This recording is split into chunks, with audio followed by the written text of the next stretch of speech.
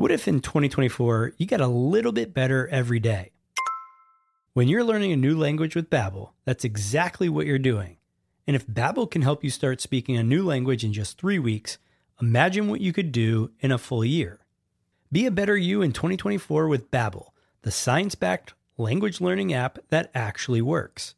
Don't pay hundreds of dollars for private tutors or waste hours on apps that don't really help you speak the language. Babbel's quick 10-minute lessons are handcrafted by over 200 language experts to help you start speaking a new language in as little as 3 weeks. Babbel's convenient courses are helping me learn real-life conversation skills in Spanish. It's getting so easy to learn how to order food, ask for directions, or speak to merchants. Studies from Yale, Michigan State University, and others continue to prove Babbel is better. One study found that using Babbel for 15 hours is equivalent to a full semester at college. Babbel has over 16 million subscriptions sold. Plus, all of Babbel's 14 award-winning language courses are backed by their 20-day money-back guarantee. Here's a special limited-time deal for our listeners. Right now, get 55% off your Babbel subscription, but only for our listeners at babbel.com/SPP. That's right. Get 55% off at babbel.com/SPP. That's spelled BABBEL.com/SPP. Rules and restrictions may apply. The podcast where we talk to smart people, but not necessarily done by smart people. That is an awesome question. This one goes down probably on one of my top 5. Hey, I like nutrition. I like to eat food. This is the coolest thing ever. We're going to do this forever. I wish I paid more attention in that class. You know, I'm going to be honest, I don't understand that. As a man, I don't get it. Welcome to smartpeoplepodcast.com. Welcome to Smart People Podcast, conversations that satisfy your curious mind. Guess who's here today for the intro? John Rojas is here. Guess who is here for the interview? John Rojas was there. Heyo! It's few and far between these days, but you got to get it while it's hot. This week, we are interviewing Marcus Kramer, and Marcus is a partner at Brand Affairs, which is an independent agency for public relations and brand strategy. And it's a really cool story about how we kind of came into contact with our guest this week, Marcus. They reached out to us on email, said that they listened to the show, a couple of partners at the firm, and wanted to help out. And we've been working with them for, I don't know, months now at this point, right? Yeah, they're helping us develop our mission and our brand, all that good stuff, because Chris and I didn't have one. Well, we just wanted to put good podcasts into the world, and that wasn't quite enough. That's not enough of a story, but we're working on that, and they're helping us trying to get the word out. And not only that, but Marcus is one of the smartest guys. When we were told, yeah, guys, we'll help you kind of pro bono because we like your show, we were like, what? And then we read his bio along with his partners. They're a little too smart for us. Marcus is an architect by training, got some degrees at some really amazing places. He got a degree in international project management from University of California, Berkeley, got an MBA from the University of Oxford. He sits on a lot of boards right now, and he also helped Aston Martin and Harley Davidson grow their brands. So not a small feat at all. Yeah, not a bad person to have on our side. Pretty amazing. I remember looking at his bio for the first time, just being like, wait, he listens to our podcast? Yeah. So we're going to talk to Marcus today about branding, and we're going to get into the idea of luxury and luxury brands, how they create that, what it means to pay $5 million for a watch. Some really interesting stuff that we haven't tackled on the podcast before. We're going to turn it over to Marcus here in a second, but before that, don't forget that you can head over to smartpeoplepodcast.com, see what all's going on in the world of Smart People Podcast. You can sign up for the newsletter, you can rate us on iTunes and Stitcher from the buttons that we have conveniently on the site, all that great stuff. You know, guys, we really do appreciate it when you leave reviews for us on iTunes and Stitcher. It means the world to us. So if you could take 2-3 minutes of your day and go out there, leave us a review and a comment. We truly do appreciate it. And it helps us to continue to get amazing guests for the show. Now on to Marcus Kramer.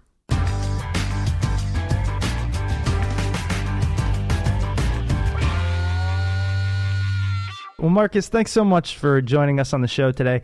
Excited to talk to you all about what's going on at Brand Affairs and a little bit about your background. So for those that don't know, for the audience members, why don't you give us a little background on what you're up to these days? Yeah, so we're up to into lots of stuff, basically. But one of the areas that we're really strong on and focusing on is helping, it's actually twofold, helping luxury brands become more professional. Lots of times we've got clients that are actually small, medium enterprises, very often family-owned, very often owners-driven, to help them compete in a global marketplace, particularly if you're into the luxury space. That can be anything from watches to cars to private banking, actually. And then the other thing is the flip side of it. It's really lots of clients that ask us, well, what could we actually learn from this luxury goods industry? It seems to be incredibly successful, but what actually is there? How does it take? Help us understand and help us maybe get some insights in what we could learn from the luxury goods industry. And really, those two are areas where we're strongly engaged in. Let's put it that way, particularly in continental Europe, but increasingly outside as well, Asia notably, and US to some extent as well. Yeah, and I definitely want to go into this idea of luxury. And in the intro, John and I kind of talk about Brand Affairs in general and even how we all met. So it's a really interesting story. But how about some background on how you got into this space of kind of marketing and a little bit about your specific background? Yeah, I spent the last probably 15 to 20 years in the brand and marketing retail development space. But really, if you really go all the way back, I'm actually an architect by training. I started off in architecture a long time ago. And at some point, after about 4 years, came to the conclusion, this is great. I love the whole idea of planning, of blueprinting, assembling craftsmen, building something, delivering it. But if you build a house, which is what you do when you're an architect, or maybe it's a commercial building, but it's static. Once you're done, it's there, it's static, it doesn't move. And it wasn't really commercial enough, to be perfectly honest. It wasn't commercial enough. It wasn't dynamic enough. And so I got into very quickly into the commercial world of cars, and spent a long time in cars brand, spending time with Mazda, Ford Motor Company, Honda, really the sort of mass space, if you think about the car world. And into marketing, went on, did my bit in the army, did an MBA at University of Oxford over in the UK, spent quite a bit of time in Berkeley in the US as well. But along that and in between, jumped jobs from 4 wheels to 2 wheels, and got a really great opportunity to work for nearly 7 years with the Harley-Davidson Motor Company. And if you think about brand and the power of brand, of that almost institutional power a brand like this exudes, you do learn a lot. And I later on was able to take this back into the world of 4 wheels with Aston Martin. A great experience as well. And after probably 18 years, thought, hey, I mean, this great collective experience, why wouldn't you bundle that up? Why wouldn't you take that and take it to more people, more places, more businesses that could probably benefit from all this experience? And this is how I got where I am. And it's this collective experience that I pretty much take to individuals sometimes, but mostly it's SMEs, and some of them are actually quite big brands too. Well, let's talk about brands in general. And as you mentioned, you worked for a long time at Harley-Davidson, who has built just a lifestyle brand, if you will. I mean, they represent, you just hear that name and you think kind of, American or just tough, gritty, passion, fast, all that. It just comes to mind. And so in your opinion, somebody who's been in the industry for so long, what does it mean to be a brand and to build a brand? What does it mean to be a brand or to build a brand? And I think this is where we're going to probably later on make the bridge into the world of luxury. I think one of the really fundamental ones is to have a really crystal clear sense of purpose, such a sharp understanding of who you are and why, the very reason why you exist, that it almost transcends and exudes throughout the organization without having to go through you don't really have to teach and preach people who you are and what you do. People just join in the reason for the very reason for existence by the pure passion for who you are and what you are. And Harley is a great example of this. I mean, throughout the motor company, all the way up to the president and CEO, you will have this passion going throughout down to the workers on the line. This is, I think, truly unique. If you find this, and you do find this, particularly in the luxury goods sector too. So do you think that it's more important to exude your brand internally to your own employees or externally to the consumer? Both. But it starts, like for us as individuals, it starts within yourself. If you're not able or capable to do this with a huge degree of enthusiasm, but also integrity and a value system you really truly believe in, it's very unlikely the customers are going to notice that. And it comes across as either mechanical or transactional, and both of them don't really do anything for passion. When I think of branding in general, and I know a lot of people who feel this way, although the average consumer is just inundated with things, sometimes I feel like I'm stronger than that, right? Oh, I might see the commercial, but it doesn't really associate with anything. Or I might see their billboards or their ads or their packaging, but it's not going to entice me to buy. What would you say to that person who feels like, the branding isn't really what's selling the product or the service? It's probably true. Because if you think about it, the notion today, if you think about branding, if you think about marketing, this is very quickly associated with big budgets and huge marketing communications activities, going anywhere from traditional one-way TV all the way through to digital and interactive. But it's still a means to manipulate you as an individual. And I think this is kind of what comes across as thinking, oh, you can't manipulate me. I'm not really up for that. But if you're really into a territory of purpose where you have such a crystal clear way of addressing a universal truth almost, or a universal human need as a brand, then this becomes almost secondary. And if you look at companies like the Harley-Davidson Motor Company, but if you look at companies like Aston Martin, if you look at companies like supercars, for example, or high-end watch manufacturing, it's not only about the marketing communications efforts in these companies. They're actually almost happening on the side. There's a lot more at play, and people buy into these brands for a lot more than by being convinced by media. John, I see you nodding your head. What's going on? Yeah, I mean, I look at brands like Apple, and they do a lot of media stuff, but they also do a lot for their customers, making them feel like they're part of this group. They make them feel special on the days that they release new products and that kind of thing. I was just at the Apple store today, and I know my experience there was amazing. I was in and out, got the help that I needed, and I just felt like walking out that door, I was like, man, I love this place. And I like to think of myself as like a smart person too, and not, affected by all of this imagery and branding and all that kind of stuff. But when they create this culture that you want to be part of, I see that aspect of branding too. Yeah, I think this is a really good example. And if you take any modern brand, any sort of contemporary technology, if you look at Interbrand study, for example, the most valuable brands in the world, there's a number of people that do this with very sophisticated and very clever models. But if you look at the Interbrand, for instance, the 5 most valuable brands, if you go out and Google them up and look at it, 4 out of them are technology brands. And there's only one that isn't a technology brand. It's Coca-Cola, still there and probably will be there for a long time. But the other 4 have emerged relatively recently. And if you look at number 1, it's Apple. So if I go back to, well, what does Apple do really, really well? And then go back to, well, how does the luxury goods industry actually take? I mean, you'd be surprised how many parallels you'd actually find in there. For example, the obsession with product, right? This is something that luxury goods companies do incredibly well. Think of a high-end watch manufacturer somewhere hidden in the Swiss mountains somewhere, a very small company.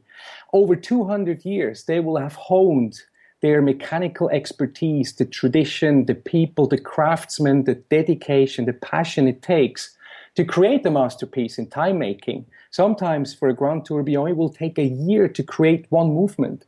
Think about how you instill that within your company and in your brand, it's total obsession for the product. It's a complete antidote, right? Most marketing and brand guys will say, hey, it's all customer centered. It's all about the consumer. It's all about the customer. But in reality, if you don't go back and say, well, how did Apple actually get where they are? It's total obsession with the product. And I'm not saying they don't love their customers, but they're so incredibly good at what they're doing because they're so focused on delivering the very best in terms of hardware, in terms of software, in terms of user experience. And this is really at the nucleus of the luxury goods industry as well.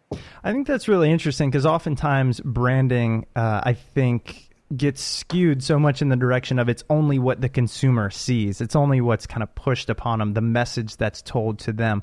But really, it oftentimes, as you mentioned, goes back solely initially to the product or service itself. I mean, you could probably have the best branding strategy in the world for a really terrible product, and it might work for a little bit, but the life expectancy's got to be, tiny.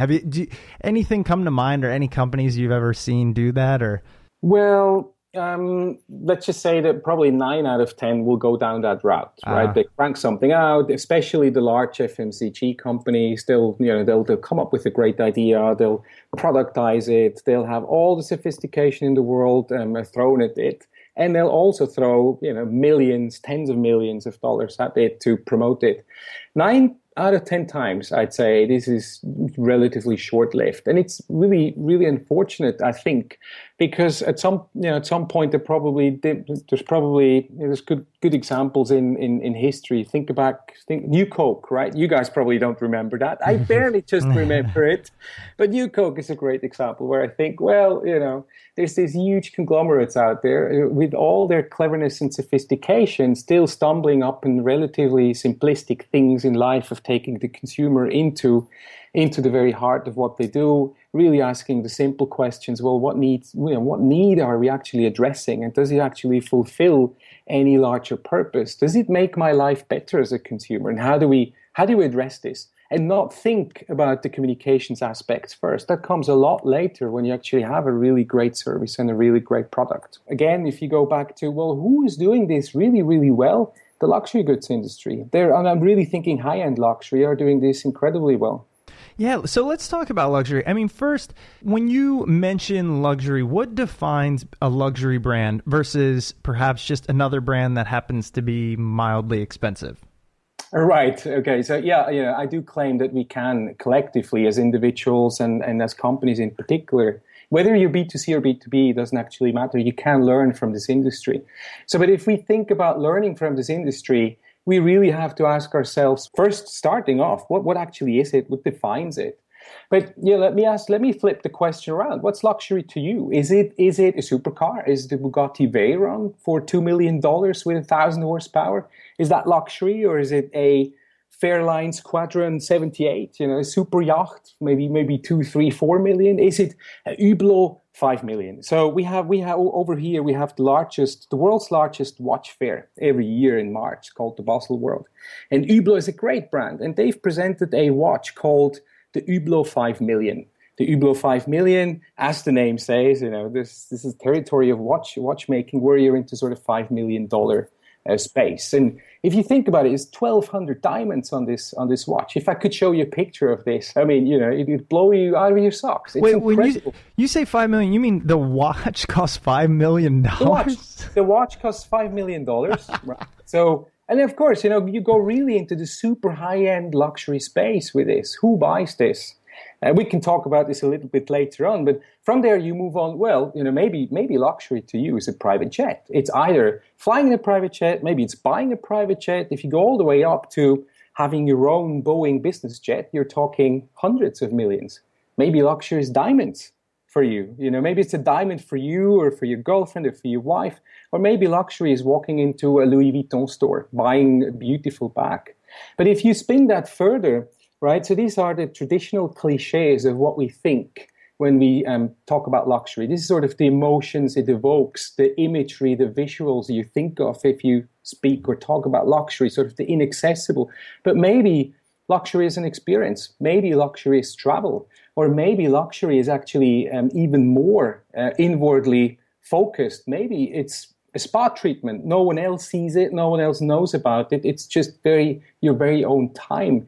And I think, I'm not sure if you guys know it, but Coco Chanel number 5. Chanel number 5, very famous, very, very famous perfume, basically. But she said, some people think luxury is the opposite of poverty. It is not. It's the opposite of vulgarity. And, just think about it, right? People think luxury is the opposite of poverty. It is not. It's the opposite of vulgarity. She said that 50 years ago. And I think she was spot on, because what she really means is that luxury is really beyond materialism. Luxury is really something that happens in yourself and really has to do with sophistication and taste. Unfortunately, with some of the earlier examples, right, you can very quickly jump to the conclusion luxury is only about showing off, right? Luxury is only about demonstration of status. And if we take that and then say, well, okay, so if we understand a little bit of what maybe this luxury is, well, how big is it? It's huge business if you think about it. The luxury goods business is roughly estimated by BCG, Boston Consulting Group. So don't claim IP over this figure, but it was estimated in 2010 at about $1.2 trillion, the luxury industry. So this is really, really big. This is not just, one Hublot 5 million. This is lots, hundreds of thousands of very expensive luxury goods, mainly in the fashion and clothing, in the watch and jewelry business, leather goods, accessories, cosmetics, but also travel and hotels, and of course all the way up to luxury supercars. But if I were to tell you now that actually, I've said this is 2010, I'm not sure if you noted that, but if you were to look at this composition again today, it's doubled, right? It's nearly $2.5 trillion US.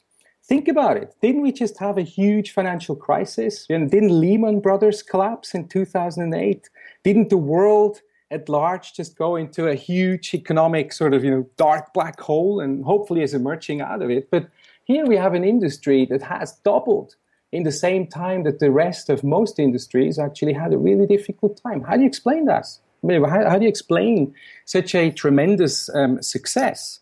And if you were to compare this, say, for example, to S&P, you can take the S&P Global Luxury Index and compare it. You can do this. You can Google it and you can compare it to just generally how did the luxury goods sector perform over the last 5 to 6 years.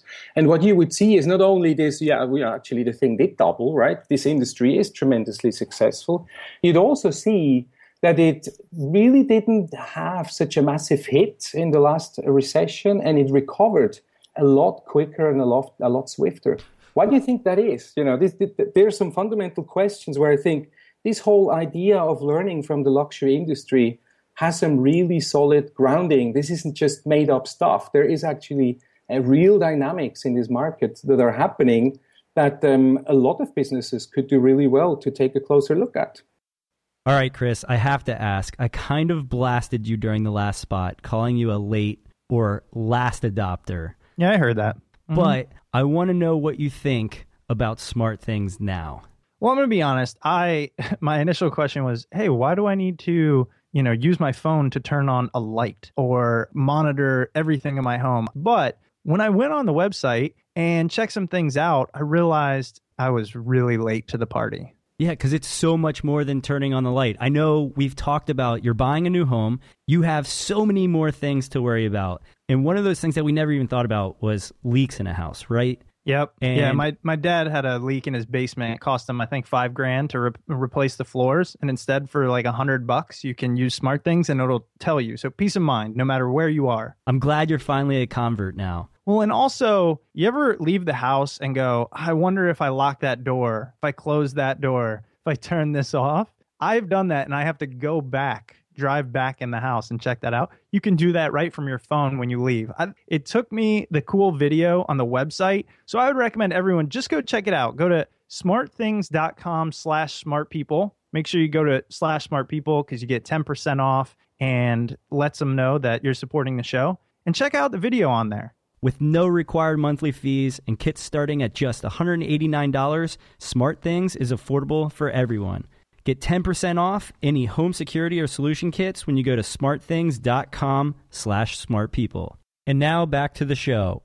Well, and I definitely want to get into that, but on the subject of kind of how the luxury brands have thrived, my initial thought is it's probably because, a lot of it's due to the disparity of wealth across the globe. I mean, I think that, these dips in the market affect the middle and lower class a lot more than those that had 50 billion and now they have 30 billion, but they still have more money than they could buy in jets and $5 million watches. Yeah, you're right. I mean, you're right. If you take it down to, there's clearly a number of factors playing into this. But if you look at the hard facts, for example, you could simply take growth of world wealth, for example, as expressed in, within the jargon, we would call them high net worth individuals, HNW, or even ultra high net worth individuals. But say high net worth individuals are basically people, they own roughly $1 million.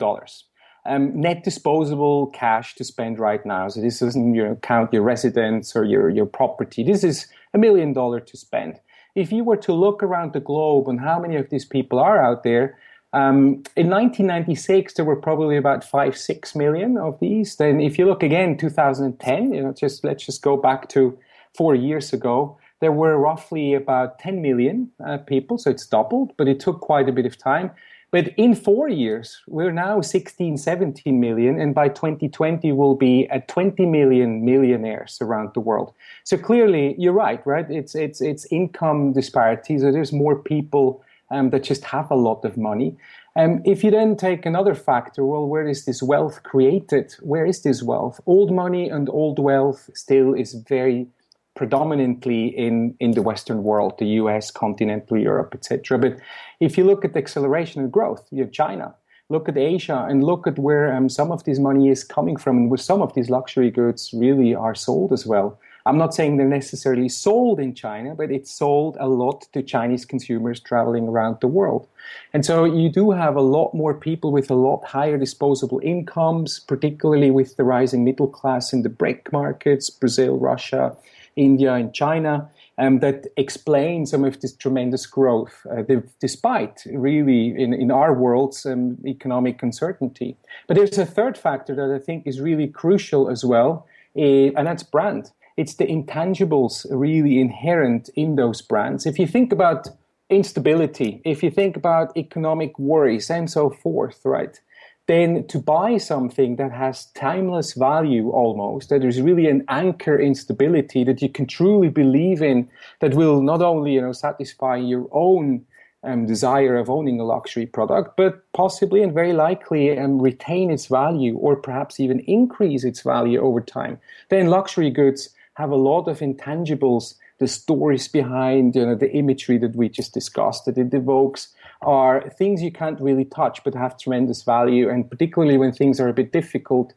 consumers will very quickly orient themselves to brands or labels that truly stand for something, that truly have integrity in their value chains, for example, and are ready to pay a big premium way beyond and above the value of the actual product. That's really interesting because I was hoping, I know we were going in this direction, but what are the things that we can learn from these luxury brands? Because they get to a place where the margins become astronomical, and it's, as you mentioned, because they're selling the story, the emotion. I think that's one of the biggest things is you're selling the feeling of purchasing it, owning it, whether that be feeling like you're important or your ego or comfort or whatever it might be. How do they do that? Yeah. Okay. Let's. I think before we jump to how do they do that? What can we really take from it? What you've just mentioned is actually super fundamental to understand for anyone who wants to really, have a more than just a superficial understanding of what luxury is. This ego, this emotion. Yes, the emotion is very much a state of, it's a state of happiness generally. If you think about positive emotions and what possibly luxury brands can do to help you achieve this, but if you go a step back and you mentioned ego, I think this is really important. Let's just take maybe a minute or two to explore that a little bit more because it's so fundamental. Think about Louis XIV, right? Louis XIV, one of the greatest French rulers on earth, probably one of the most powerful monarchs having walked this earth. So here we are in the 16th, 17th century medieval France. Imagine the beautiful pompous castles in the outskirts of Paris, in Versailles, etc. And here you have a ruler. If you picture him, if I were able to show you a picture, you would see a guy that you would just think, okay, the guy is a really 16th, 17th century monarch. He's wearing high heels, right? He's wearing high heels, and he wears a huge, massive robe. So picture this, right? All this pomp. Why do you think a guy like this would have worn high heels, right? Why is that? So clearly he wasn't a very tall guy. He was actually relatively short. But even so, he complemented his bodily height by wearing high heels. But even if he were super tall, he would still have worn high heels in those days. So this is a slight hint into what really makes luxury different, or how it really defines luxury. And so is the robe. Actually, the robe was so massive, he couldn't even walk on his own. Certainly not in high heels. He had to have people helping him going from A to B. So what does that question, or what does this description have to do with luxury, if you think about it? And I'll bounce the question back, guys. Anything spring to mind what that could have to do with luxury? A guy wearing high heels in the 16th, 17th century, not being able to move from one place to the other, but clearly he's the biggest guy in town. What could that have to do with luxury? John, what you got? I mean, I just think like he wants to be the biggest, to be the man. prettiest. Yeah, he wants to be the man and be looked at as the man.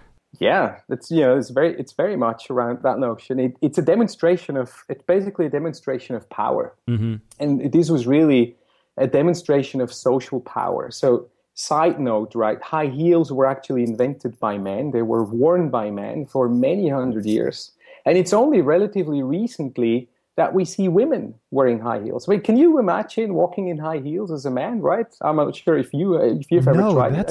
I certainly haven't tried, but give it a go, or ask any lady, But this is relatively recent that the women wear high heels, and it really has to do with empowerment. And John, you really mentioned it. This is about power.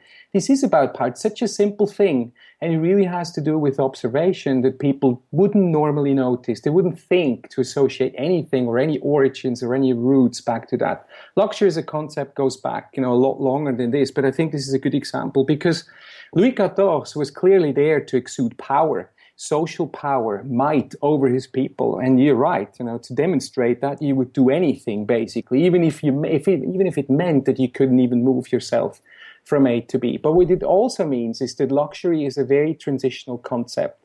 So we didn't get, we're not stuck anymore in the Middle Ages and Louis XIV. But from the demonstration of power or social power, particularly over the last sort of 150 years with Industrial Revolution and sort of the consumer products or the mass products being more accessible to more people, humanity and the elite society had to find new ways to demonstrate status, to differentiate themselves. And this was expressed and still is in a lot of markets through materialistic expressions, such as the shiny red fast car, let's say, for example, or a Hublot 5 million with 1,200 diamonds on it. That is quite a powerful demonstration of wealth. So we've seen the transitional concept of luxury developing from demonstration of power as in social power to demonstration of wealth. And how do you show that? Through status symbols. And that's gone for the last probably 50 to 60 years. And if you were to look around the world on a map, some markets, particularly the BRIC markets, will still tick very much on this notion of differentiation and demonstration of status. However, a lot of markets, particularly sort of the Western European markets, but I would include the US there as well, have gone beyond that and said, well, it goes back to the very earlier point that I mentioned from Coco Chanel and what she defines as luxury, which she actually had in mind 50 years ago, is, well, maybe this is much more about sophistication. Maybe this is much more about taste. And maybe I don't have to show off so much, but I can actually enjoy this for myself. And at the very core of it is still this transitional concept of status of demonstration of power as in social power through demonstration of social status, as in wealth and demonstration of wealth, going into demonstration of sophistication and taste, as in the more advanced societies and the more sort of discerning consumers around this world that get to this position where it's no longer needed to show off, where it's no longer needed to drink or have my bottle of wine positioned on the table as such, so you can see the label of it. And it's interesting that emerging markets, in particular China, is actually very quickly coming onto that territory. It won't take them 30 or 40 years like some of the Western societies took. It will go a lot faster, and some of the luxury brands start to feel this probably already, I would imagine. If I were a high-end watch manufacturer, I would ask myself the question, supercars as well, ask myself the question, how quickly is that curve evolving? We're not talking a generation, we're talking 5-10 years. If I was an eccentric like millionaire or billionaire and I wanted to have the best cars, the best watches, that type of thing, I would look towards these luxury brands.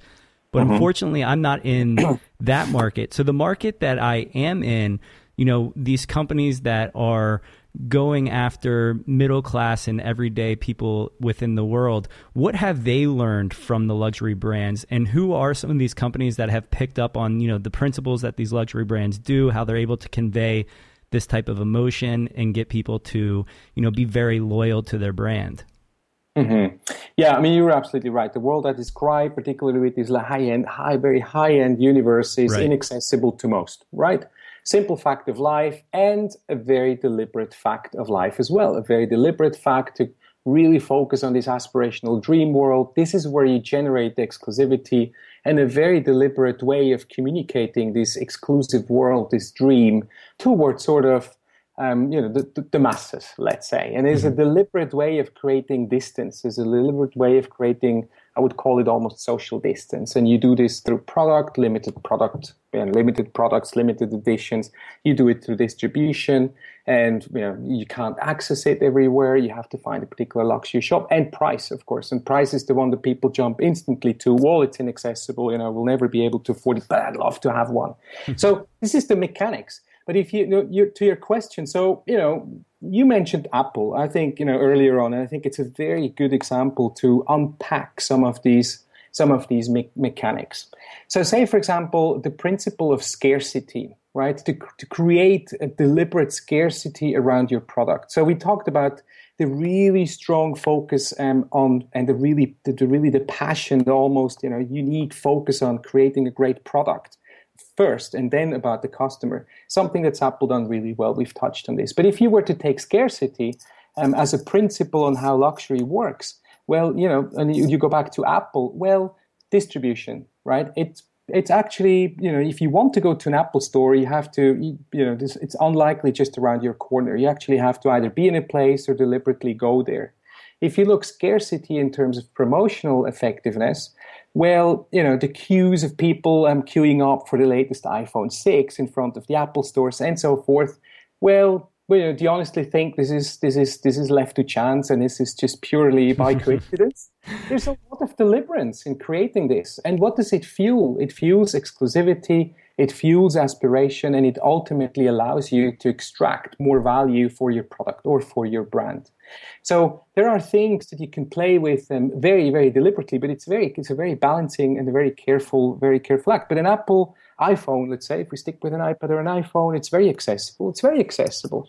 So one of the things that is happening, and I would call this democratization of luxury. This is typically in the US. This is a good example as well. If we think about car brands, think about Lexus, think about Infiniti, and whether you would consider those brands as luxury brands or not.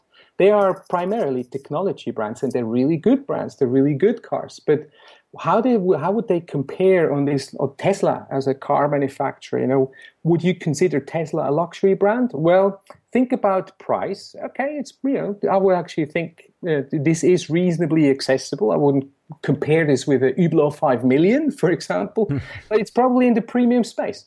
But distribution, very cleverly, right? I mean, not every, if you really want to go to a Tesla car dealership, it's very likely Tesla owns it. I'm not 100% sure, but I think they actually own all of their stores. The people in their stores, right? The equipment in their stores, the locations. So they control the vertical value chain almost entirely. Maybe not the supply chain, but the vertical chain that takes the car to you. They own it. And it gives them great, like Apple, it gives them fantastic ability to control the customer experience. A lot struggle with this omni-channel experience. How do we all integrate it? How do we make it happen? Take Hermès, take Louis Vuitton. They own their channel. They control. The people employed in a Louis Vuitton store are Louis Vuitton people. In an Hermès store, there are Hermès people. They're not hired by some third party that has different interests, where you're just a product on the shelf. It's true for Apple. It's true for Tesla as well. So that's very inherent in the luxury goods industry. So they take these principles very deliberately, and they make them, they make great use of those principles for their brands and for their products. What's the difference between your retirement plan and a smart retirement plan? A smart plan lets you retire sooner with the same contributions. Part of it comes down to strategic investments and optimizations of your portfolio. The other part is reducing those high fees that you're paying. And with our sponsor this week, Future Advisor, you get both. And that combination could shave years off your retirement and put you on the golf course sooner. Just plug in your investments, and Future Advisor will give you an honest grade on your current portfolio's performance, diversification, taxes, everything. So John and I went over and put our stuff in there and got our grades. And unfortunately, they were not awesome. Yeah. Although I'm a finance major, I got 2 Fs and 2 A pluses. What about you, John? I'll just say I did a little worse. Luckily for me, Future Advisor will show you how you're doing and how to improve for free. Either make the changes yourself, or if you'd like, Future Advisor will manage your portfolio for a fraction of what a traditional advisor would charge. Thinking about retirement's difficult. Oftentimes, it's a long ways in the distance, and you can't quite see it clearly. But when you use Future Advisor, you get a clear picture of where you stand and what you need to do to retire on time. Right now, Future Advisor is offering listeners to Smart People Podcast 3 months of the premium investment management for free. Go to futureadvisor.com/smartpeople. Let new technology give you complete clarity on all of your investments and a plan to meet your goals sooner. As Chris mentioned, go to futureadvisor.com/smartpeople for your 3-month free premium portfolio management. And now back to the show. Now, I wanted to get a sense of, at Brand Affairs, you work with a number of brands ranging, I'm assuming, I think, and correct me if I'm wrong, but from luxury to things that wouldn't necessarily be considered luxury, right? That's very true. So when they come to you, I'd say these non-luxury brands, what's kind of the process that you walk them through? And what would you recommend for people who are even maybe entrepreneurs, solopreneurs? Here's what you need to do to start building your brand. And if you have one, here's how you kind of up your game. Right. Yeah. Okay. So here's the hands-on stuff. What would you really do? What do you really do with all these insights? Firstly, there's probably 5 or 6 that I'll walk you through, and I think anyone can do them for themselves. But the first one and the most important one is, again, be crystal clear on purpose.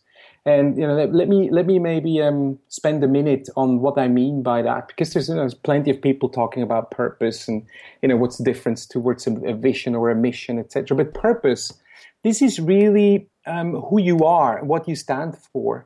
It is really it's actually a surprisingly difficult stage to reach with either individuals or companies. And the bigger the companies are, the more difficult this is to reach.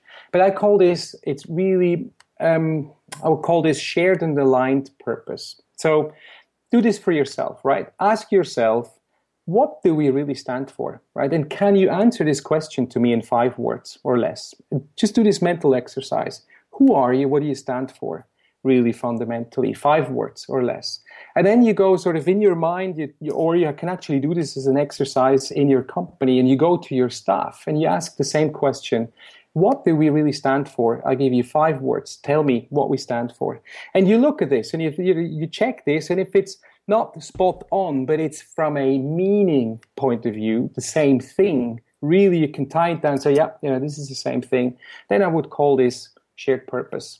If you then go outside and you ask, your suppliers, your partners, ask your customers the same question, and you go, what do we really stand for? If you get, again, the same answer within that very tight sort of 5 words, then you have aligned purpose. If you have shared and aligned purpose, you're in a really good position. But if you don't have that, equally, go back and do the thinking. There are great frameworks, the 8 Ps of luxury, for example. Again, going back to the luxury industry, there are other frameworks to help you define that, get to that point. This is not a vision, this is not a mission, this is not an objective. It's the universal need you address. And then from there, you go and say, okay, so let's assume you have that, you're crystal clear on who you are and what you stand for. Then you go and say, well, it's very likely you're not alone. Very, very likely you're not the only one with the same purpose out there, particularly if you're in the commercial space.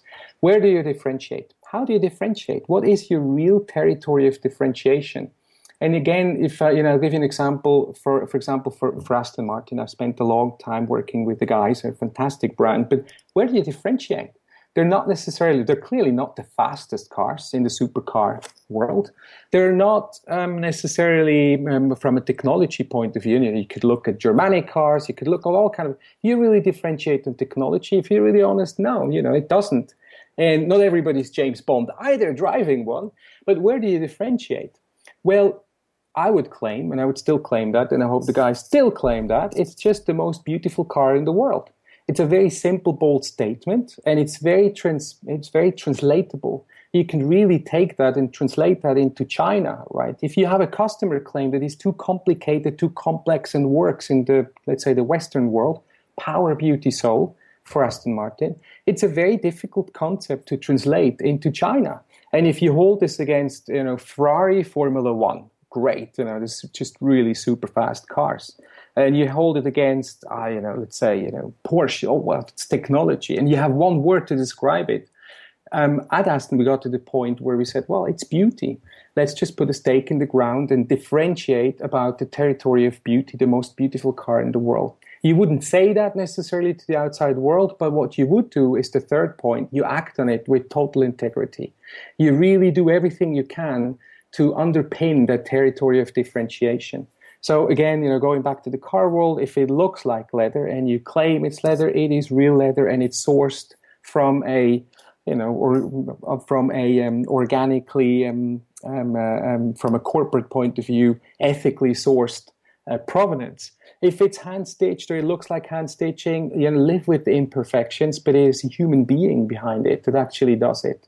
And integrity is not just tied to material, it's also tied to people, your leadership skills, how you treat people, how you compensate people, the pride you instill within people, for example. So you do everything you can do to build a value proposition that is really thoroughly done with integrity around your territory of differentiation. The fourth point would be and that's way undervalued, particularly in startups, particularly in B2B, particularly in the services industry. This is completely undervalued, and we could do so much more with it. Make it beautiful. Make things beautiful. Nature is incredibly strong at it, right? You look at the flower, look at the rose. I mean, how does nature do this? It's just simply beautiful, and it doesn't, it looks so easy for nature to do this. And we as humans, we think system, we think process, we think infrastructure, we think maximizing profits for our own sake. We think, large call center operations, when really the individual wants to hear a human voice that, sounds like your next door buddy. Zappos does a great job at this, for example. Make it beautiful. So this is an example of a customer interaction, but it could go a lot further. It doesn't just have to be a supercar that was painted, for 50 hours. And of course, without you even noticing this looks beautiful, there's deliberance in it. And, creating beautiful things or simple things is actually I'm sure Apple would support this. It's really complex. It's really difficult to get to the point where you do have a product that is absolutely stunning and is beautiful and it works beautifully. But make it beautiful every service, every interaction, every customer interaction, every invoice you print, any email you send, make it beautiful, not just efficient. And then look beyond the money. This is a difficult one for people to understand. I mean, you asked the question, if I'm not in the luxury space, or if I'm an entrepreneur or I'm an aspiring one, well, this is a really difficult one to understand. Look beyond the money. What does that mean? But it goes back to your purpose. How do you address a fundamental human need by not just going down the route of making it super efficient, making it super slick, making it churn more profit for you? Because it's very likely that people at some point, yes, they justify always with rationality. Everyone does. Even if you buy the Hublot 5 million, you will make sure you really feel like this is going to retain its value, and it's not just going to be sold for half the price on eBay in 5 years. You wouldn't do that even if you had all the money in the world. Look beyond the money really means of what can you do within your business, within your brand, to really give people a reason to believe that goes beyond the money they put onto the table. Harley Davidson is a fantastic example for this. I mean, this is almost, I won't use the word here, but it goes, if you look at how many people put a tattoo on their bodies with the brand still today embodied in it, so much more you believe in than the material, in the product, or the value of money that you can associate with it. What can you do for yourself where people say, hey, there's much more at stake, there's much more I'm buying into than just the monetary value? And then the last one is probably that I could mention, and then I'll wrap it up here, but how does it make your customer feel? Most companies are great at measuring customer satisfaction indexes, or NPS, Net Promoter Score, is another great way that really gives you a bit of a steer on how people felt the minute they transacted with you, but not much more beyond. There are a few alternative models, but how many smiles do you put on people's faces, right? If you're really honest, and how can you measure it? And it also means how close can or do you want to be with your customer? So those are 5 or 4, I'm not quite sure how many I gave you, but maybe 5, 6 core principles I think are totally transportable, transferable, but they need you to take a step back. They need you to rethink what you actually do. They need you to rethink, or really deliberately rethink and spend time with either yourself or as an entrepreneurial business, or even a larger corporation. Some of the companies I work with are, huge. And for them, it's even more difficult if you're once there and you've been around for, 30, 40, 50 years to re-question some of these basics, some of these fundamentals is really hard work.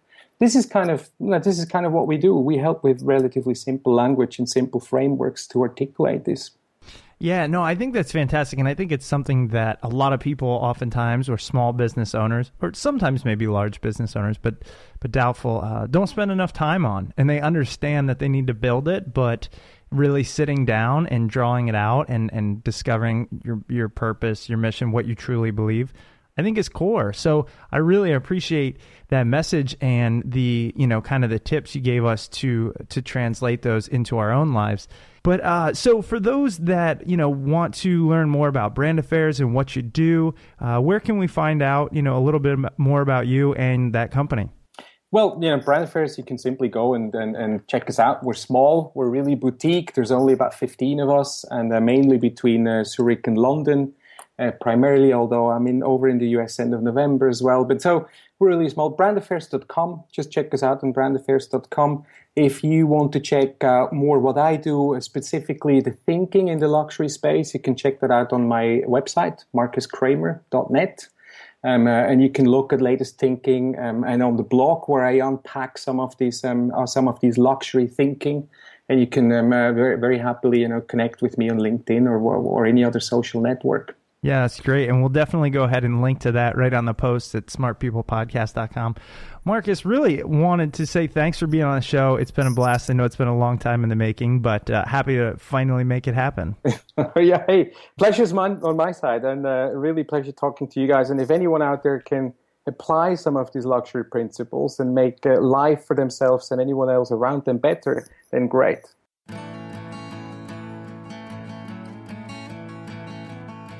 Welcome back. I hope you guys enjoyed that conversation with Marcus. If you did enjoy it, please head over to iTunes and Stitcher, leave a rating and review there. And if you had anything that you wanted to talk to us about, you can email us at smartpeoplepodcast@gmail.com or shoot us a message on Twitter at smartpeoplepod. I actually don't have anything, so I'm good, guys. Thanks for listening.